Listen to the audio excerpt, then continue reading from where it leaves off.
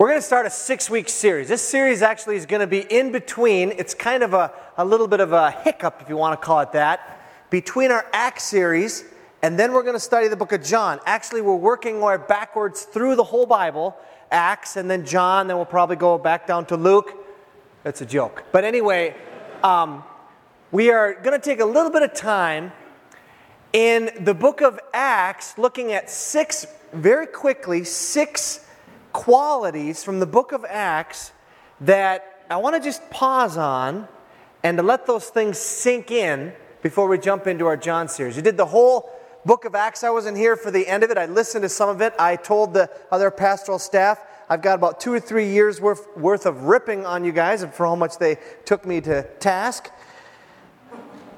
But I want to spend the next 6 weeks looking at some issues, some character issues that I want to land on our hearts. So you can put away your notebooks, you put away your pencils. You're not going to learn anything new in the next 6 weeks. I pretty much promise you that.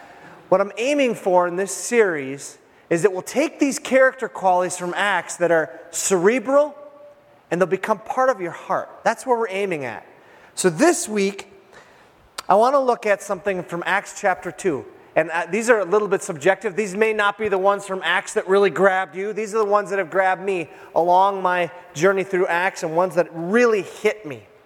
Acts chapter 2, remember what happens in Acts chapter 2? The Spirit of God comes down on the disciples, the 120 of them, and they start to speak in tongues, and the whole crowd is going, what's going on? These guys are speaking in other languages, and the languages that they're speaking are languages that they would have understood. Like, if you knew Swedish, they're speaking Swedish to you, declaring God's praises. And this is just freaky. And so as a result, Peter gets up to preach to this whole big crowd that's gathered now to witness this incredible event, and he gives them this sermon. He gives them this sermon about who Jesus really is. And some of the people who were there in that crowd were some of the people who just 50 days previous had been yelling, crucify him to Christ. And so Peter gives this sermon. I'm going to pick up at the very end of it. Acts chapter 2, you don't need to flip there because I'm only going to spend a second there. Acts chapter 2, verses 32 to 37. This is Peter speaking, and he says, God has raised this Jesus to life, and we are all witnesses of the fact. Exalted to the right hand of God, he has received from the Father the promised Holy Spirit and has poured out what you now see and hear. For David did not ascend to heaven, and yet he said, the Lord said to my Lord, sit at my right hand until I make your enemies a footstool for your feet. Therefore, let all Israel be assured of this, God has made this Jesus, whom you crucified, that hurts. He tells this crowd, you crucified him. God has made this Jesus, whom you crucified, both Lord and Christ. Now, the character quality I want to focus on is the reaction of the crowd. Verse 37, when the people heard this, they were cut to the heart and said to Peter and the other apostles, brothers, what should we do? What I want to look at this week is that simple thing. If you want to ignite your spiritual life, seems to me that's a great place to start. Are you cut to the heart?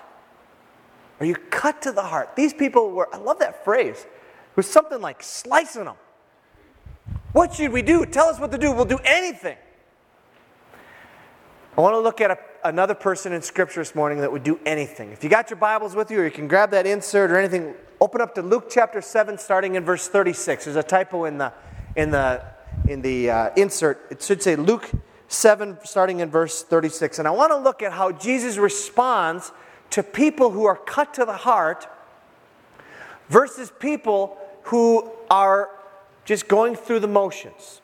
Because you're going to see both of these people in this account. We're just going to walk our way through this account, and really this whole thing is to prepare us for the Lord's table this morning. Starting in verse 36. Now, one of the Pharisees invited Jesus to have dinner with him. So he went to the Pharisee's house and reclined at the table. So I want you to get this picture in your mind. This is right in the middle of the book of Luke, chapter 7. Jesus has already been doing amazing things. People are intrigued by this Jesus. Who is this Jesus? He's doing miracles. He's speaking like people don't normally speak. Only people who go through, seminary or trained rabbi school speak like that. And Jesus hasn't gone through that, and yet he's speaking like this. Who is this Jesus?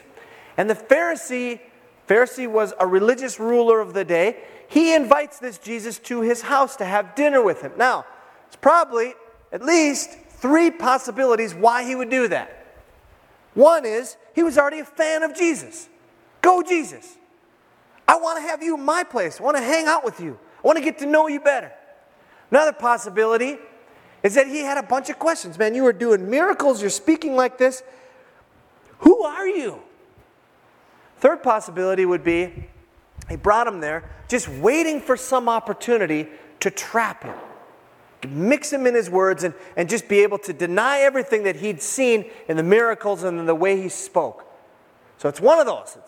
Maybe there's other options, but for sure at least those. Now, let me give you a little history of what happens in a home in the Middle East at that time. When you went to a home at that time for dinner, they would greet you at the door with a kiss. I think a great tradition. We should, if your grandmother does it and she's got a hairy upper lip, that's maybe not a good thing. But isn't that a VeggieTales thing about that or whatever? Anyway, you get a kiss at the door, and then they would anoint your head with oil. I don't know if they were bald or they were the sunburn or what, but they would anoint your head with oil. To me, that doesn't really appeal. I don't know if I'd want somebody like dousing oil on me, but it was a thing of honor in those days. And then because they wore sandals, and I wore sandals a lot this summer, your feet just get kind of dry and crusty and all that. I made the mistake of wearing sandals one day coaching Little League with that dirt, and it was just like, oh man, caked on there. And that's what their feet would have looked like. They came in and they washed their feet. That's what you always did to an honored guest. Those 3 things. At least those 3 things. Wash their feet, give them a kiss, and anoint their head with oil. That's what would happen to an honored guest. Okay, let's take a look what happens. They would meet sometimes inside and sometimes outside during this dinner. The plot thickens here. Verse 37. When a woman who had lived a sinful life in that town learned that Jesus was eating at the Pharisee's house, she brought an alabaster jar of perfume, and as she stood behind him at his feet weeping, she began to wet his feet with her tears. Then she wiped them with her hair, kissed them, and poured perfume on them. Now just put yourself in this picture now. Here you're at this house, and this woman comes in and says she's who had lived a sinful life. Most scholars believe that she was a prostitute, that's a way of saying, or at least a petty thief, or she was known through, she was the town sinful woman. Everybody knew her. She finds out that Jesus is here, and she goes there. In history, it's really interesting. Even though these Pharisees and religious rulers were kind of snobs, they would allow poor people to come and to witness them having banquets. They weren't to come near, but they could listen. So it wouldn't be a weird thing that she would have wandered either into the house, or if they had it outside, that she would have been there. But she definitely breaks the culture barrier by coming up to Jesus. In fact, she gets so close to him that she's sobbing and her tears are wetting his feet. Now let's stop and think about that for a second. Where do you have to be in order for your tears to wet someone's feet? Anyone? You got to be right next to him, right? Unless you really can cry. But you got to, this lady was a mess. And she was wetting Jesus' feet. Where is she though? Anybody? She's what? She's behind him. She doesn't even have the nerve to face him forward. She's right behind him. She's leaned up against his feet. She's sobbing. She's just a snotty, sobbing mess behind Jesus. And she realized, oh my goodness, I've made a mess of his feet. So she takes her hair and she's wiping his feet. Now, stop for a second. What would cause a woman who's a known, perhaps thief, perhaps prostitute in the area, what would cause a woman like that to come to a meeting of the rabbis? She comes to a clergy ministerial meeting. That's what she's doing. She's crashing a dinner. Not only does she crash this religious meeting, she gets right next to Jesus and she sobs at his feet. She didn't say a word. She just sobs at his feet. What would cause that? Desperation. She's completely desperate. She's desperate for the forgiveness of God. And she came to Jesus not in a secret way. She came very publicly. She made a fool of herself. She came up to Jesus and made a fool of herself. She was frantic for forgiveness. Stan and I and the boys, I'm trying to think who else from Hope went. A few years back, we went to a Dads and Lads, which is out at Camp Lebanon. And I'm trying to, maybe you could tell me who this was, Stan. One of the guys told a story that I've never forgotten. It's a story of how he loved to swim. And he was up at, I think it was up at Lutzen, or one of those where they have the indoor pool, and then they have the little gate, and then they have the outdoor pool. You know, and you dive in on the indoor, and you can go through the little open gate there, and it's underwater, and then you come out to the outdoor pool. You guys know what I'm talking about, where you have that? And he was doing that. He did that all week long, so it was the last day of the week that he was up there, and it was the middle of the night, probably like 10, 11 o'clock at night. And he dove into the pool, and he saw the gate while he was underwater, and he decided, I'm going to go as far as I can, then make this glorious come up and see all the stars and everything. And so he went down like this, and he got just about as far as his breath would go, and he came up, and his head hit the cover. They had covered the pool with a hard cover to keep it warm. It was like the middle of tending towards fall. He is way out now. He's way out in the middle of the second pool. He's out of breath. And he can't, this thing is up against the water. He says, at that moment, I knew what frantic means, what it means to be completely frantic. I'm thinking, how can you even be speaking right now? Because I don't know about you, but drowning is one of those things that gives me like the ultra heebie-jeebies. Anybody like drowning? It's like, and then to have that feeling where I've completely, when he went as far as he could, because he loved to get out there and do this thing, come out and see the stars, and it was completely dark, his head hit the roof.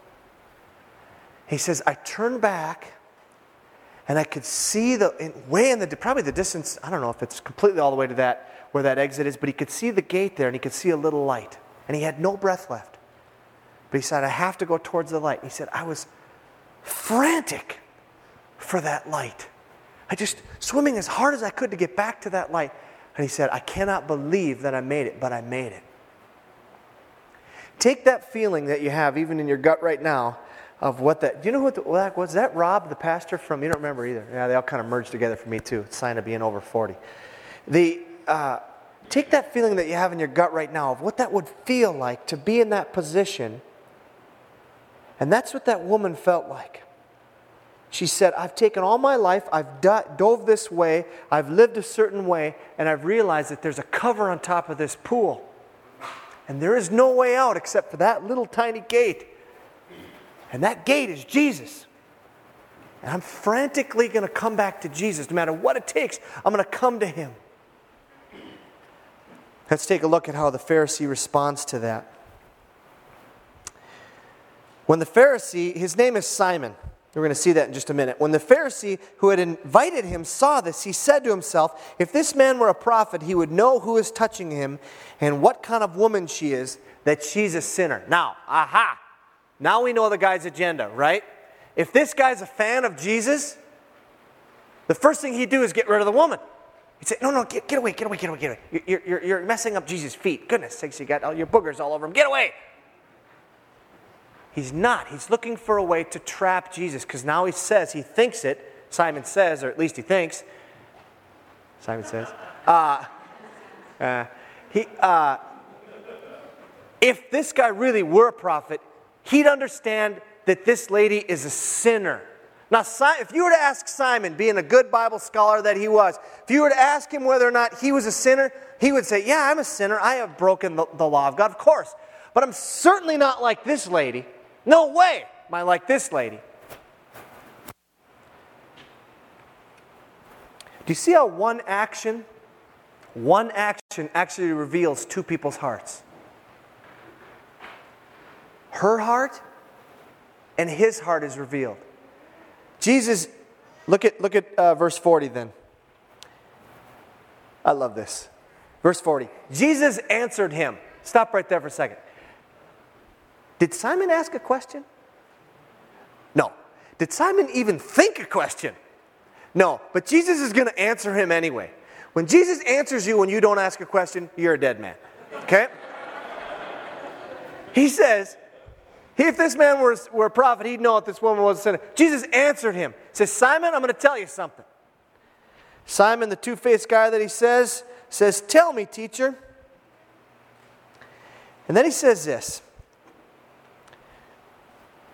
Two men, oh, you're dead. When Jesus starts telling a story, you're done. Two men owed money to a certain moneylender. One owed him 500 denarii, the other 50. Neither of them had the money to pay him back. You don't need to worry about how much a denarii is in today's dollars, but just know that one was a day's wages. Basically, one person owed around 2 years worth of wages, and the other person owed about 2 months worth of wages, roughly. And neither had the money to pay it back. So, he canceled the debts of both. Now, which of them will love him more? Simon replied, I suppose the one who had the bigger debt canceled. You have judged correctly, Jesus said. Now, Simon's probably hung up on the story where they both owe this tremendous amount of money, and he says, so, therefore, as a result, the guy just cancels the debt. Simon's like, what do you mean just cancels the debt? Who's going to love more? The one who has 2 months, which is still a tremendous amount, or the one who has 2 years, which is virtually unpayable. You can't pay that back. You have answered correctly. Verse 44. Then he turns toward the woman and says to Simon, that is no small thing. He's no longer looking at Simon. He turns around, he's looking at the woman, and he's speaking to Simon. Do you see this woman? I came into your house. You did not give me any water for my feet, but she wet my feet with her tears and wiped them with her hair. You did not give me a kiss, but this woman from the time I entered has not stopped kissing my feet. You did not put oil on my head, but she has poured perfume on my feet. Therefore I tell you, her many sins have been forgiven, for she loved much. But he who has been forgiven little loves little. Everything that Simon didn't do, you're supposed to do to an honored guest, this woman does. In her frantic, desperate way, she does it. She makes Jesus the honored guest. As she makes a fool of herself, she makes Jesus the honored self. Those who are desperate and frantic for forgiveness, get it. Those who think they're deserving, miss it. Miss forgiveness. How does Jesus respond to those who are desperate for forgiveness? Verse 48, then Jesus said to her, your sins are forgiven. The other guests began to say to themselves, who is this who even forgives sins? Jesus says to the woman, your faith has saved you. Go in peace. Your faith has saved you? How many words did the woman say? El Zippo. She didn't say a single word. And yet Jesus says, your faith has saved you. Faith is not only a system of doctrinal statements that you can check the box to and say, I agree with it. Faith is having that desperation of saying, I am in the middle of the pool here, Jesus. I need out, and the only way out is your gate. I'm frantic for you. Jesus acknowledged that as her only thing about faith, that she needs forgiveness, and the only one can give it to her is her. I want to ask you a question this morning as you come to the table. As you come to this table, we're going to come to this table in just a minute with a time of worship and communion. Are you coming to this table as Simon, someone who's religious, got it figured out, yeah, sure, I'm a sinner a little bit, certainly not like that person? Are you coming to this table like the woman, where you just want to slobber all over it? The Lord is calling you to be desperate for Him. 2 weeks ago today, some of you may know this, may not. On June 28th, while we were up at a cabin in Michigan, I threw out my back. I have a trick back, and on June 28th, I kicked it out. It got progressively worse, all the way to the point where I was taking some classes down at Trinity Seminary on, that'd be about July 21st or so, Thursday. It got to the point where I was just sitting there the whole last class of the day. It's an 8-hour class. I'm sitting there in almost tears, trying to hold back, just screaming out loud how much pain this is. And I couldn't sleep hardly at all. I was basically on my back. When I tried to get up to go to the bathroom, fortunately we have a bathroom next to our bedroom. As I tried to sit up and stand up, I would immediately hit the floor and have to crawl to the bathroom. I would go to the bathroom, sometimes shaking so hard that just to be in a sitting or standing position just to go to the bathroom, that it would take me about an hour just to stop shaking.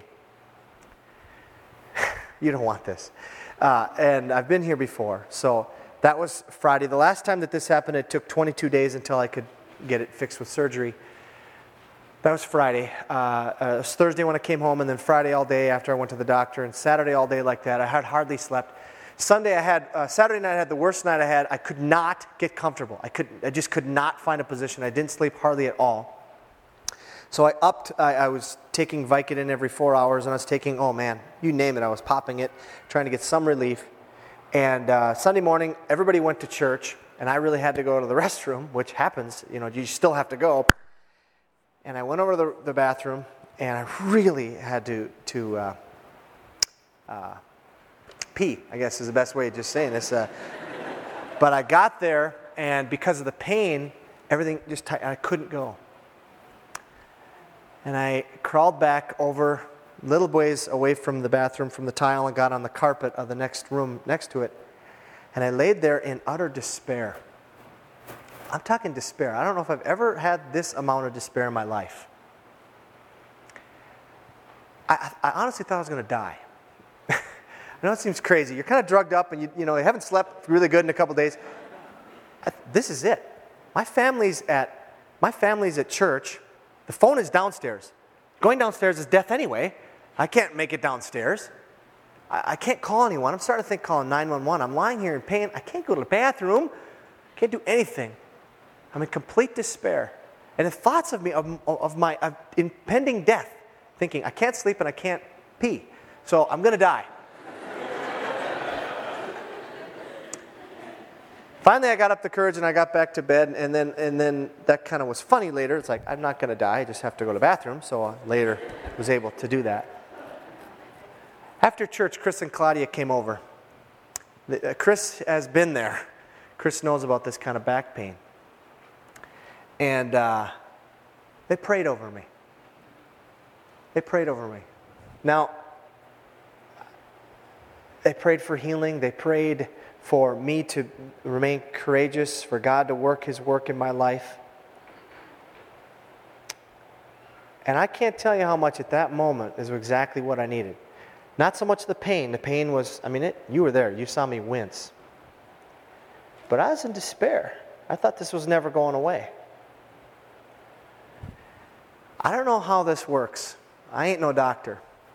But Carol was able to get me an appointment on Monday morning to see my back specialist, who originally had put me out to August 8th. And now it's June 30 or July 31st, so it's 9 more days of this. And I got up Monday morning, and I sat up, and I stood up, and I thought, it doesn't hurt that bad. And I was able to function, and I was able to be up that day, and I've been up since. I don't know where that comes from. It could be a combination of things. Steroids, Vicodin, prayer. I don't care. You put it in a bottle. I don't care how it works. The Lord has brought to my mind that amount of desperation that I had to say, oh, Lord. I mean, I envied anyone. I'd watch TV, and I'd see people who are standing, and I go, don't complain about anything. You can stand. That's the kind of desperation the Lord wants as you approach His table. That's the kind of desperation He wants for you as you approach Him. He wants you to come to His feet, hug Him, and say, Jesus, I need you. The Lord came together with His disciples, and He celebrated the Passover meal, which was a common thing in those days. And they had bread and cup at the table, and they all were all aware of what the Passover was. But He did something different. He took the bread. Before they ate it, it was a flat piece of bread. We use a bigger loaf, but He broke it in half, and He said, this is my body, and it's broken for you. He took the cup, and He said, this is my blood, and it will be shed for you. Now, I've got a friend named Neil, and ever since Neil told me this 13 years ago, it's made a difference the way I take communion every time. We were taking communion together. He leaned over to me, and he had a cup, and we were praying together, and he said, Trike, without this, I'm toast. People of hope, without this, you are toast. You don't have any way possible of having a right relationship with God. None. The bread and the cup are a free gift. This morning, when the band begins to play, after I pray and thank the Lord for this meal, at any time during that worship time, you can come forward down here. I believe there's a couple tables upstairs, correct? 2 tables, Nicole? 2 tables upstairs. You can come down. You can rip off a piece of bread, take a cup. You can drink it here. You can go back and have a seat. There'll be people up front here. There'll be people upstairs who would just love to pray with you. If you have something specific that you want them to pray for you, just say, this is what I'd like to pray for. Otherwise, just pray a general prayer for me. They would love to pray for you. Some of you may just want to sit up here, and that's fine. This area will be open for you to sit and to pray and maybe just hold the feet of Jesus. Say, Jesus, I need you. This table is open this morning for anyone who's frantic for Jesus. Anyone who wants Jesus to be their sin bearer. Anyone who's a follower of Jesus, this table is open to you. We don't practice closed communion, open communion to anyone who's a follower of Christ this morning. Let me pray and thank the Lord for this meal we're about to partake of.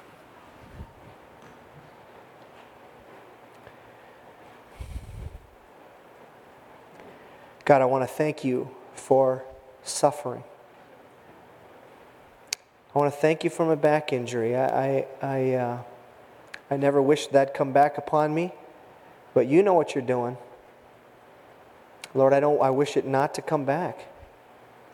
But your word says that your power is made perfect in weakness. And so, God, I pray that right now in this room, you do an amazing work and that you give everyone a gift of letting them feel their weakness. Let them feel their sinfulness, God. Let them feel their weakness. Let them feel desperate, God. That's a gift. It's a gift from you so that they know how much they need you and how much you satisfy. Jesus, I praise you that you are the one who, after we bubble and cry at your feet, you're the one who looks at us and says, your faith has saved you. Well done. So, Lord God, I pray for everyone in this room that they would have that sense this morning. They would have that sense just like this woman, that they would turn from the things that are idols in their lives. They would turn toward you and hold on to your feet for all they're worth. Lord, I want to thank you for the bread, that it signifies your body, that you gave up for us willingly. No one takes my life. I give it of my own accord, you said. Lord, we praise you for that. I praise you for the blood. Every drop of blood was purposed and planned by you. to be given for us. And it's represented in this cup. Lord, as we celebrate the Lord's table, God, would you just come in our midst, minister to us, change us from the inside out. We pray in Jesus' name. Amen.